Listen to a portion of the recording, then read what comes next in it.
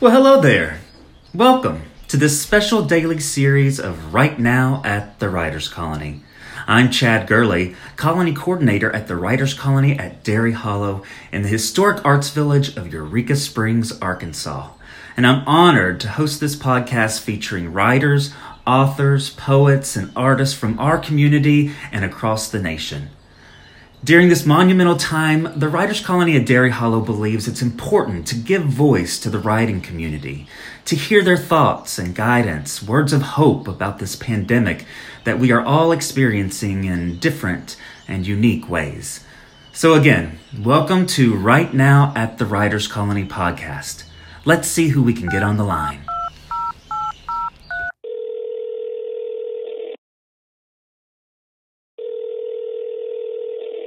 This call is being recorded. Crescent. Hey, Chad. How are you? Hi. How are you? I'm doing well. Good. It's good to hear your voice. It's good to have you. Are you at home or are you out and about? No, I actually am at home, but I have the windows open and it's just a beautiful day. Where are you now? I'm in Fayetteville. Right. And okay.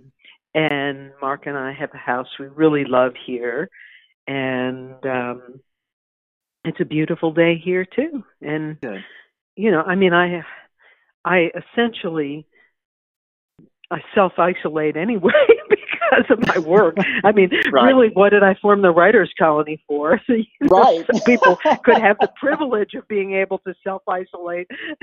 Well, right. Isn't that so ironic? Is that here we are and we're actually closed right now, just, for health and safety concerns. But what a wonderful place it would be to isolate, at this time, and be able to get some good work done.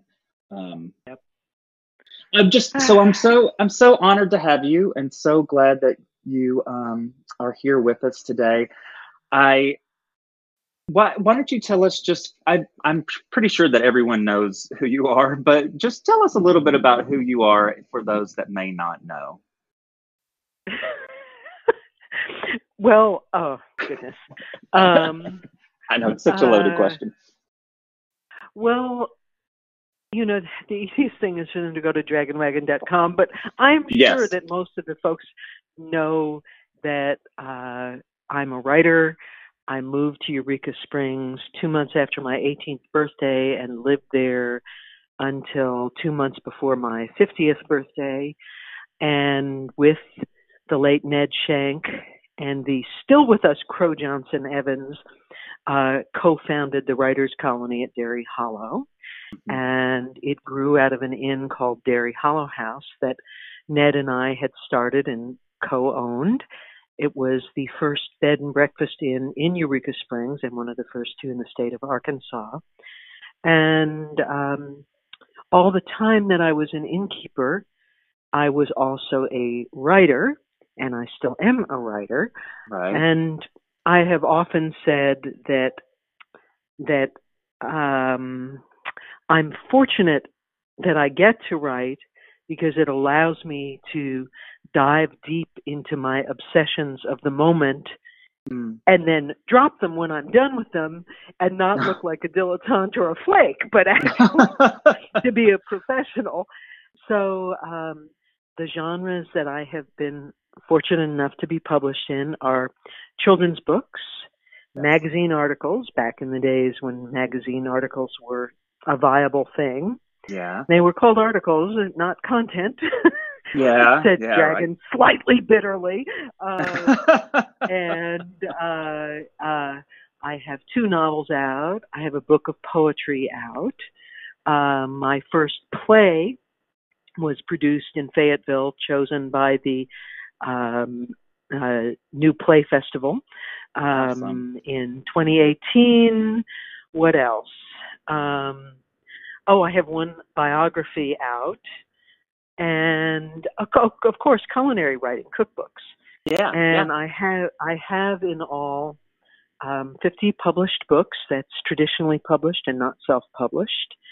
And I'm also the literary executor to both of my parents. They were also writers. My father was a Hollywood biographer, probably best known these days for being Marilyn Monroe's first biographer. And my mother was a very well-known children's book writer and editor, Charlotte Zolotow. And one interesting thing as we're in this time that is so challenging and so continuously present, is I always think about what stays and what passes away. And during my growing up years, my father, of course, was more famous than my mother because he wrote about the celebrities of the day. He wrote about the Tallulah Bankheads and the Alfred Lynn Fontaine and all that.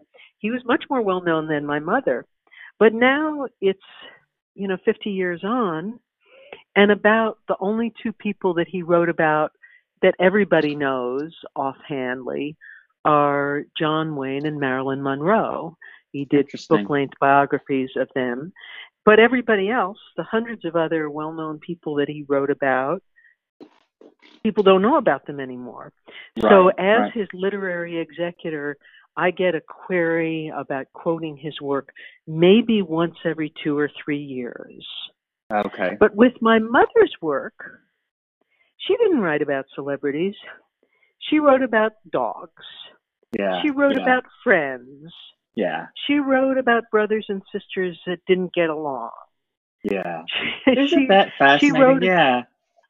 She wrote about missing people that were far away, whether it was one of your parents or a friend, or she wrote about gardens. She wrote about wanting to have a horse. And, at that era, in the 50s and 60s, everybody did not want to write a children's book. It was not an in thing. It was very condescended to, kiddie books. Really, And it really, it's hard to believe now. Food writing was not considered real writing, and children's books was not considered real writing. They were just kind of... Really, truly. I often tell the story about, as a young writer, I was off at, I was teaching at a writers' conference somewhere, and, they have the opening cocktail party that's for the teachers, and there's the older, well-known novelist star at that conference who's on the make, kind of sidles up to me, and he's coming on to me a little bit, and he says, "So, what genre do you write in?" And I said, "Well, I have done several children's books, and I also do culinary writing, cookbooks." And his face sort of fell, and he said, "Do you think you'll ever do any real writing?" Oh, my goodness. That is how different it was. That is how different it was. So anyway, but all of which I was getting around to saying that my mother, who wrote these little books that were viewed as insignificant by much of the world at the time, her books are being published in China and in Korea and in Japan and in Italy, all over the world. There is hardly a week that goes by that I don't have a request from somebody to reprint one of her poems or, interest in, and she has a wonderful agent who has really done a great job of keeping her work alive.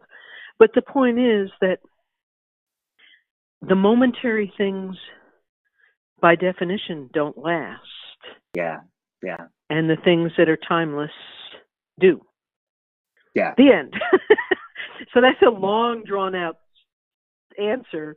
No, that helps. And that also helps kind of get us started with the conversation about the world that we are living in right now. And though this is perhaps a momentary thing, it's going to leave a lasting impression. Yes. As far as COVID. Yep. And you had... Oh, go ahead. Well, I was going to say, and again, probably most of the people who hear this, clearly they're connected with the Writers' Colony. But, I was madly in love with my husband, and one day he went out to take the same bicycle ride he had taken 3 times a week for his entire life, not entire life, but his life in Eureka. Yeah, yeah. And, you know, it was ordinary, normal. And on his way back from Beaver Lake, he got hit by a vehicle, and as I have often put it, he bicycled into eternity. Mm-hmm. And his life ended, and the life that I had ended, and there was no preparation. And thus, I was inducted into the club that no one wants to join, which is not only widowhood, but the stark realization that anything can happen to anyone at any time. Yeah, right. Mm-hmm. And no one would like to go through life believing or accepting this, because it's such an uneasy truth. Right. And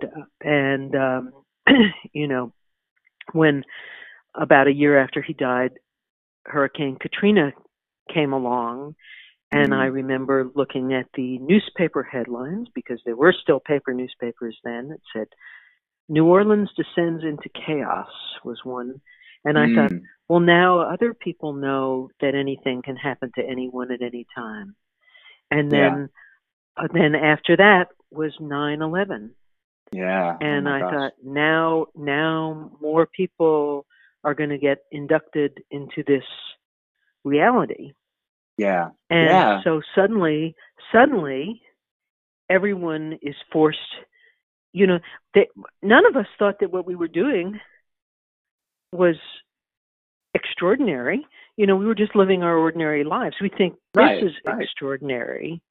But actually, you know, only somebody that is white and was born healthy and was born into reasonably secure economic circumstances and not born to crazy people could ever think that, you know, that they were immune from sudden things happening that knock you off your pins. Yeah. So. Yeah, you wrote on a quote that's on your website is, we are all part of the narrative life tells itself. And I'm wondering what you think life is telling right now. What is human life telling us right now? Well, I think for one thing, it's saying, you know, I am remarrying to somebody that this is a long way around, because I don't know any way to tell a story except by digressing. But I love it. but you know, I might have to come back later and edit it to make it a little less digressive. But you know, usually I just follow the digressions. Yeah, well. So in this house that Mark and I bought in Fayetteville, the first thing we bought together was a very beautiful rug, and we bought it from KJ and Sarah, who many Eurekans will know. Yeah. And it's quite beautiful. It has sort of a coral background, and it has little animals on it. It's a silk Persian carpet, and I took the colors from it for the whole colors of our living room. And sometimes I walk around on it and feel it under my toes, and I look down it and I say, okay, when are you going to be pulled out from under my feet? Because that's my life experience. Yeah. That's my life experience. But, so one of the narratives that one comes to when one has realized that anything can happen to anyone at any time is that you grab hold of the moment and you just love the hell out of it. You find something that you can love. Like you said, well, I'm in my house, but the windows are open and it's a sunny day and the breeze is blowing in. Yeah. And, you know, it's not very, our house has a lot of old trees, so there's not much space for a garden, but there's a little tiny, not too much bigger than a postage stamp sized piece that gets enough sunlight to grow some things. It's maybe like 2 feet by 5 feet. and I got some plants for it and stuff, and I knew it was going to be hot today. I got up at 6 this morning and I jammed those plants in that little flower bed. Yeah. Formerly flower bed, now quote Victory Garden.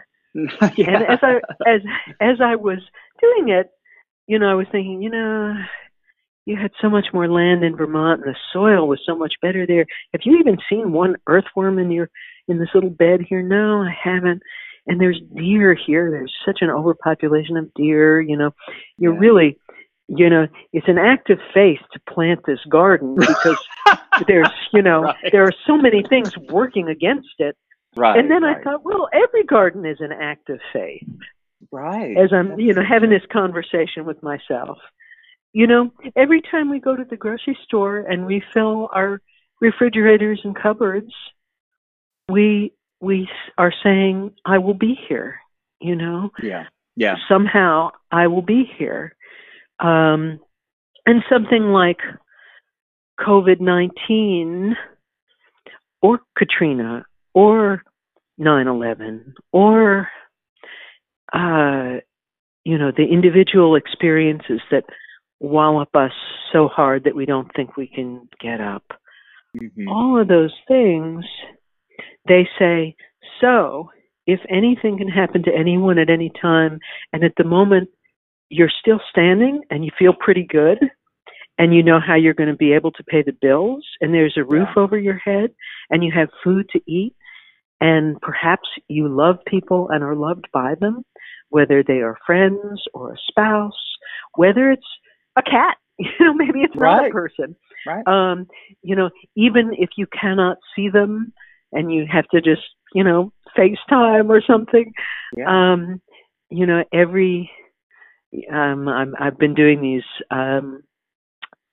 readings of my books or my mother's books, one a night during this time. I said I would try it for a week and see how it goes, and I think I'll just keep saying yes a week at a time until it seems like it's not needed anymore. Yeah, but that's 6 o'clock Central Time on Facebook, right? Facebook Live, and it's my professional page, which is Facebook/C Dragonwagon. And you can also, even if you're not present at 6, they're saved, so you can watch them anytime, right. Yeah. or send them to your kids, or Yeah. I'll send you some links, and if you want to post them on the Derry Hollow website, you can. But anyway, the second or third title I read was one called Home Place, and it begins every year. Let me grab it here. It begins.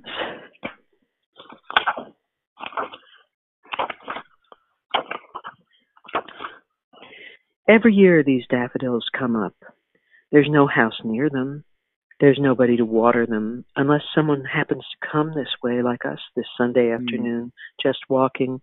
There is not even anyone to see them, but still they come up, these daffodils, in a row, a yellow splash brighter than sunlight or lamplight or butter in the green and shadow of the woods.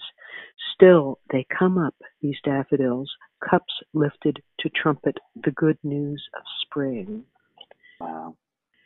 And I mean, what happens in the book is the girl who sees them and sort of notices that there's a half stone chimney there, digs around in the earth, and there's a rusty nail, a china doll's arm, and she imagines the family that lived there once.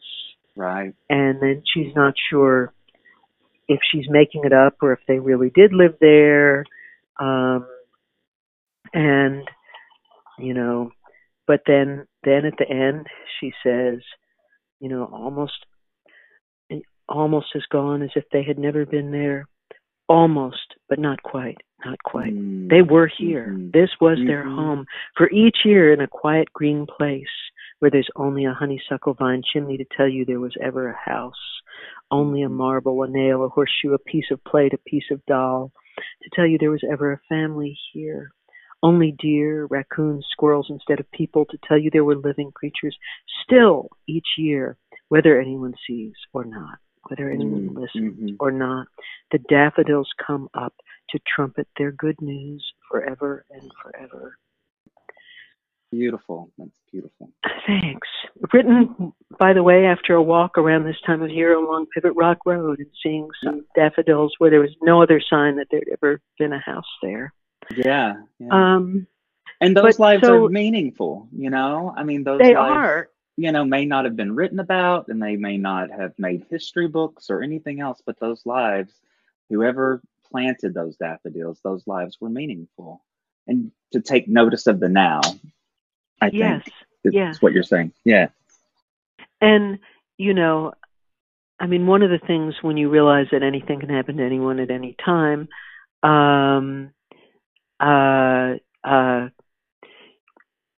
you also have to give up the very comforting, but unfortunately, in my view, I'm sorry, I know this offends some people who interpret it religiously, but the idea that everything happens for a reason, that I don't believe that, you know, not a reason that is like, you know, there was a design that said that this was supposed to happen to you so that this could happen to you so that I don't believe that.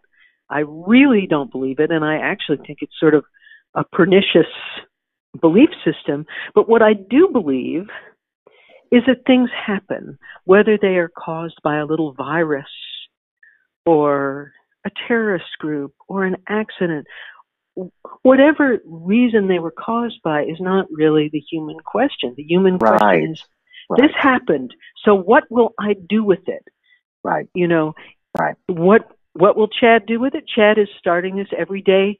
His response to this is to open the window, let the air in, and hold a podcast that is helping people. You know, the people at Echo Village are giving out seedlings. Right. You know, and making masks at home. Right. So, you know. What would you recommend for writers during this time? Because there must be so much going on just emotionally and intellectually, I would think, as writers are just kind of trying to get their own heads around what they are experiencing during this time. Well, here are a couple of, you know, more than a couple. There are some things on that. My late father used to say, no matter what was going on for me, he would say, Cress, write your way through it. Write your way through it. And I do think that it is very likely that an awful lot of us are going to die and be forever cut asunder by this abrupt ending. You know, those of us that live, you're never the same after someone you love is vanished. And the human race will get through this, but not every human that we love. We lost Terrence McNally, the dramatist, the playwright, just, I think, day before yesterday. We will not all get through it. But, you know, when we look back at the Spanish flu in 1718, which killed more people than the war did, and how it changed society, you know, it's easy to think of it in the big terms, but is the small records that matter. So, for example, there's a culinary writer I know who lives in Lucca, Italy, which is right at the epicenter. And they are under such extreme lockdown there that you have to fill out a form if you want to go to the grocery store, and you can be stopped by very carefully caped, you know, in personal protective gear, police. If you don't have your form filled out and it's not legit, or if you've been coming too much, or if you are with one other person other than your spouse. You know, and her reporting, she just writes a little Facebook diary every day about what it is like to live in this once bustling city, which is vacant, you know. And so you know, one of the things is that any sort of action empowers a person much more than hand wringing. And writing is an action. Yeah, that's and, yeah. And it changes you too. You know, as you write it, you discover things that you knew that you didn't know you knew. Yeah. You know, as you observe more. So it is one of the ways that we have is to give records of this time. And, you know, when one feels fear or horror or uplifted or clever because one figured out something to do, you know, or what led a person to that, or even taking note of your thoughts. I mean, on March the 13th, which was a Friday, and that was several days where the shift suddenly happened about this. And I thought, well, you know, they say you're supposed to have your prescriptions for 3 months, and I don't take the medicine every day, but you know, probably good to have it on hand. And I called them, and they wouldn't renew it over the phone. So I had to go into the clinic, and I was very resentful of that. You know? Yeah. I did not want to go into the clinic. I thought, really? You know, those always seem like petri dishes for infection. Well, really? right. That's so true. You know, and you know, but so very irritatedly, I go off to the clinic, and it was a chilly day, but it was not freezing. And I noticed that I was wearing my little wool gloves. I mean, I was wearing them, but I noticed that I wore them. Right. And I noticed that when I went to the clinic to open the door, I kept my gloves on. Yeah. And then I noticed, and of course, writing begins with noticing, not exactly thinking, noticing. And I noticed that I thought, so this is how it begins. And as I reached with my gloved hand towards the door, of course, there was the first of the many signs we have come to see, essentially about the plague. Please, if you show this symptom, do that. You know, don't do this. Right. You know, and so I'm actually working on a blog post about it, and that is the first little piece of it, is that moment when you say to yourself, so it begins. Yeah. And those observers will be of use. Both, it will be of use to them as they record it, because you can process what you're feeling and what you're thinking. You still are going to feel it, but the act of empowerment that is putting it down on paper, it disempowers the feelings themselves, because you've taken a step back from them in order to write about them. That's so interesting. Hearing you talk about the gloves just made me think about how you use gloves to keep your hands warm in the winter and to keep them safe. And then yet now you were using gloves in the same way, but also in a different way, if that makes sense.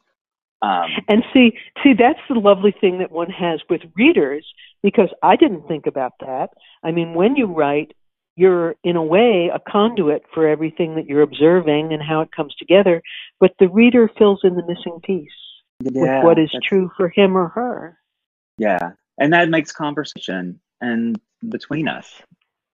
Yeah. And that's powerful, because we all really, I feel this sense of really needing to connect with one another right now. And that's why, you know, I wanted to start this podcast, especially for writers to be able to speak to other writers about what this time in human existence kind of, maybe not even what it means. I guess I always try to search for meaning in something, and maybe that's and that's one way of looking at life, and there's different ways of looking at it. But I think meaning is legit and powerful, because that's within the human locus of control and decision. Where I think it's creepy is, you know, when people say, it just wasn't meant to be, or, well, there's a reason for that. You know, like after Ned died and people said, crap to me like, well, I guess God must have needed him worse than you. It's like, oh, gosh, really? those things just drive Really? me crazy. Did you get an email from God? Did you get a text message? Right? Really? How do you know? Are you saying that if I was more whiny and needy, he would still be here? Right. Or, now Mark and I are together and we are, we both are filled with wonder at that. And, people say to us very cheerfully things like, well, it was meant to be, or, you both deserve it, because he also had, an experience of much deep and tragic loss in his life. Yeah. But between the two of us, we have to say, if you go to deserving, then did Ned deserve what happened to him? And did Paula, his wife, did she deserve the tumors? Did she deserve it? And so I stay away from things that put me in the position that I'm not competent to answer like a God point of view. I can say, what meaning am I going to give this to me? Exactly. And meaning is created in your life because of your experience of life and your experience of other people. And they experience meaning in a similar way, but yet in a very unique way. Yeah. And so I'm down with looking for meaning. I'm just not down with lip syncing for whether you say God, the universe, the divine spirit, and thinking that we would have the capacity to do that, because we do not. Let's keep it human. That's what we are. Keep it human. Keep it human, man. And isn't that freaking hard enough, really, to do that well? Exactly. With some integrity and some kindness, and although doing it without integrity and kindness, to my view, would be harder. But are you cook? Go ahead. Well, no, you go ahead. I was jumping to, if you happen to be cooking anything, is there any kind of comfort food that you're kind of especially gravitating towards? Like, I'm gravitating towards macaroni and cheese. Of course, because, macaroni and cheese, universal comfort food. Sure enough. I'm gonna divert for a minute to tell you again, digression, to tell you a very, to me, hilarious story. So 2 years ago, I get a fan email from a guy named Reed. And Reed says, I was just telling a friend of mine this story, and he was so bemused by it. And he said, you really ought to write the author and tell her this. So I am, and maybe you'll find it amusing. And this guy had taken a new job 15 years earlier, and he knew he'd be working very hard. And he said when he was hunting around for something that would be nourishing and delicious and that he could really enjoy day in, day out, he happened on my Greek-style lentil soup with lemon and spinach in Dairy Hollow House Soup and Bread, which was a book that was published in 1992 and is long out of print, though I'm trying to get it reprinted in the worst way, the best way, I hope. Yeah. Anyway, so he liked the soup, and he has made it once every 2 weeks. He makes a big batch, and he takes it to work every single day. For 15 years, he has had the same thing for lunch. And he said he still loves it, and, it's nourishing. It tastes good to him every time. And then most of his friends think he's insane, but he loves having a thing that he doesn't have to make a decision about. And he said, I'm now about 2 years away from retirement, and I suppose the soup, like my job and like all good things, will come to an end. But I thought you would. So I was just enchanted by this story. Yeah. And I asked him, will you tell me, what is your job? Where are you? And he lived in Seattle, and he was a nurse PA that was in charge of, I think, a staff of 14 in an HIV clinic in a public hospital there. And I just thought this was such a delightful story, even though, I mean, almost it being my soup, if I had heard about it happening to another cookbook author, I still would have written about it because I just thought it was so charming. Yeah. I went back and made the soup, and I thought, oh, it is really good. Would I make it every day? No, I'm too much of an entertainment eater, but it's really a good lentil soup.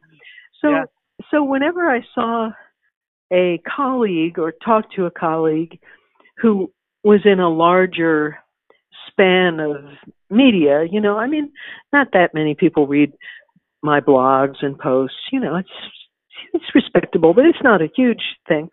But I really thought this story is going to make people happy. So I talked to different people about it, and, I never did land somebody doing the story. But finally, Joe Yonan, who's the food editor of the Washington Post, he got intrigued by it because he, like me, happens to be a great bean lover, and he, like me, has written a cookbook about beans. Okay. A brand new one, lovely one, called Cool Beans. Anyway, I said, Joe, this is just this great story. And so Joe actually took me up on it, and I dropped out of the conversation, and he talked to Reed, the guy in Seattle. And of course, Seattle is now the epicenter of coronavirus. Yeah. And all of Reed's patients are high risk because they're compromised immune systems. And so Joe wrote this charming article about this really sweet guy, and it was on the March 8th Washington Post food section, which was, again, just around the time stuff was kicking up. Right. And pretty soon he called me and he said, the article's getting reposted a lot. Do you want to be on part of our Wednesday food chat? And I said, sure. So I jumped in and I was part of that. And in the course of being part of that, their tech person said to me, Joe had said, this article has been reposted more than any one that we've done in 2020. But then by Wednesday, the tech person said to me, this is our most reposted food article ever. Wow. And I said, you're kidding. And she said, no, it has gone viral, an unfortunate word at this point. I didn't think about that. And I said, what exactly does that mean? Because, you hear that, but what does it mean in the numbers? And she said, well, I don't think I can give you the exact number, but let's just say hundreds of thousands of times. Wow. And my jaw just dropped. Now, understand that, first of all, the article is only very peripherally about me and the soup. It's basically about Reed. And understand that book is out of print, so I'm not making a penny off of. There's no way I could make money off it. But it's just, there is the power of story right there, as and well as food. The power of food. Yeah, exactly. And people were, the tech lady said to me also, people aren't just reading it, they're making it. We've had however many hundred comments from people that have made it. They went right out and made it. Nobody gets that many comments that fast because people will wait a couple of weeks for it. But this, somehow it landed at a time when people were in need of comfort. And of course, beans are certainly having a moment because they're not perishable and they're carbohydrate and protein, and they're delicious if you cook them right, and so but and that also goes with the flukiness of success, perceived success in any kind of artistic endeavor. There's just you try to do good work, you try to show up and do good work from the best part of yourself. And maybe you can't really strategically ensure anything, but somehow things happen sometimes, not ever in a way you would have. I mean, when I wrote the post on my blog, there was no COVID-19. Right. It was just such a sweet story. And the reason I kept pushing it wasn't because I had anything to gain from it, other than I just thought people should know this. This is such a it's a story that connects us and connects us through those things that are, you know, most primal and as a part of being human. Yeah, and yet here it was these years later. And, you know, in these 2 years, you know, I would say it to this person and they'd say, oh yeah, great story, I'll get back to you. And then they wouldn't. But I will say I didn't give up. I kept, whenever I would see someone that was in one of those positions or talk to them online or something, oh, by the way, would you be interested? I didn't give up. I mean, I was persistent. Right. And, well, you know, you believed in the power of it. Yeah. Yeah. And yet, you know, it was delayed and, you know, nothing happened, lots of yeses. And at a certain point, you know, you don't want to be bugging people. Obviously, if they wanted to do it, they would do it. So I'll ask somebody else. Okay. But here it is. I mean, when Joe did it, he did not even fully get that here's this guy in the epicenter. Yeah. And probably making that soup. Making that soup. Yeah. Calmly making that soup and then going off to deal with people who are dying or are going to die and risking his life because nobody has enough personal protective gear. Right. Kristen, we are running out of time, unfortunately. Okay. But can we do this again? Would you be willing to have another conversation, because I feel like we've only just touched the tip of the iceberg. So I would love to talk to you more. I don't let everyone touch the tip of my iceberg, let me tell you that. Well, I am honored and feel fortunate and also a little bit unnerved by that.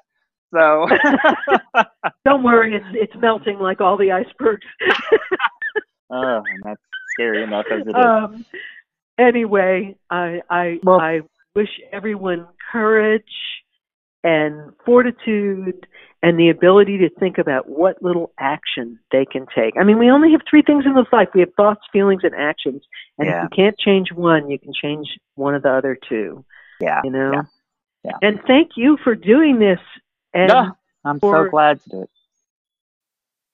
I feel really fortunate to be at the Writers' Colony and fortunate to be in Eureka Springs. It's a magical place. And for you to be a part of its history, I really am honored to be able to have conversation with you, and I hope we can do it again very soon. I would love to, and I'm so happy that you and the present group at the Writers' Colony, it really has given me great joy and great hope, and to see it turning into something, to its own thing.